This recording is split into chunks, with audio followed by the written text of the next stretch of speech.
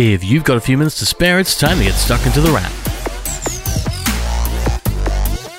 Near the end of April 2020, you're listening to The Wrap, Australia's fastest technology roundup, and what a time it is right now. If you're staying home and self-isolating, doing the whole self-distancing thing to contribute to flattening the curve, great work. It's a priority for many of us, much like saving money, especially now more than ever. While the medical impact of the COVID-19 coronavirus is certainly having an impact, there is, of course, an economical one as well. Hopefully you haven't been hit too hard, but like many, you're probably looking at your finances and wondering how you can save on technology. There are definitely ways to do that, starting with the obvious one. Don't buy anything new unless you have to. Not buying new tech is one of the best ways to reduce spending on technology, as is culling the services you don't really need. For instance, if you have Spotify and you want to save a few months, consider going back to the ad-supported version. If you're paying for a few Spotify accounts at home, bring them together under one Spotify family account and save some cash. That's just one way to save on the technology spend, as is backing up and restoring your computer. Yes, this one comes across a little strange, but if you're running into issues and your computer makes it feel like you need a new one, it might be time to restore, to back up the critical files to a hard drive in the cloud, and then restore your computer back to where it was at the beginning. It might seem crazy, but resetting your computer back to where it started is a great way of getting it to perform like it once did. Make sure to back up before you do it though, because those files won't come back. However, starting with a clean slate is a great way to get an old computer like new again, and you only need to install the apps you really need, the ones you know about, and then restore the files you backed up. It's a similar situation when your phone gets slow, because if you back up what you need and restore it to factory settings, it's like turning back time. There are times when you may have to buy something new, and that's where cost-effective tech comes into things. You can find it in several categories,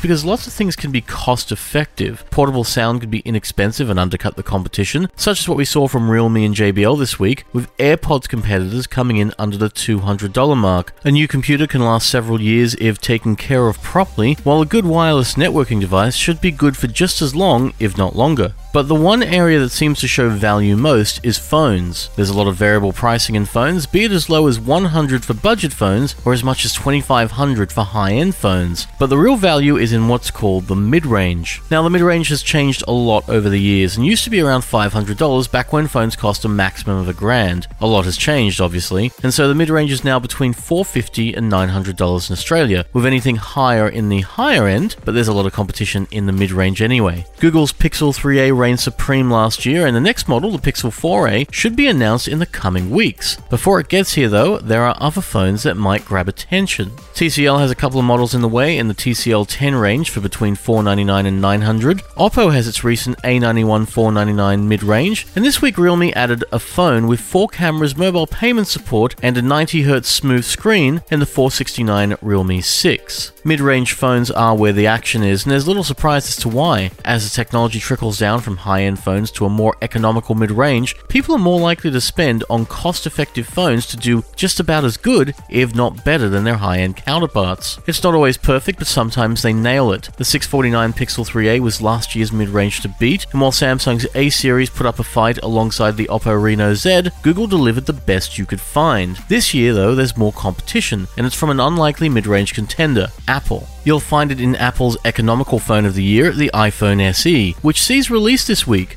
Essentially, it's the body of a 4.7-inch iPhone 8 with the guts of an iPhone 11 and the camera of the iPhone XR. We said that last week, and testing it this week, we can confirm that's pretty much what it is. At $799, the iPhone SE offers the performance from one of Apple's more expensive phones and a decent camera, even if it doesn't perform quite at the same level of Apple's best. The battery is the real kicker here, because you'll need to charge it nightly and possibly a little more. We found the iPhone SE is a workday phone, lasting from 7 AM to roughly when you get home, but that's really it. However, at $800, the 2020 iPhone SE is more like the phone for people who preferred Apple's old way of making phones, with a smaller, more normal size and a fingerprint button, just upgraded for today. It's a very capable and cost-effective phone, it just doesn't have the best battery. But for people who want an iPhone under $1,000, it's hard to go past this contender for mid-range mobile of the year.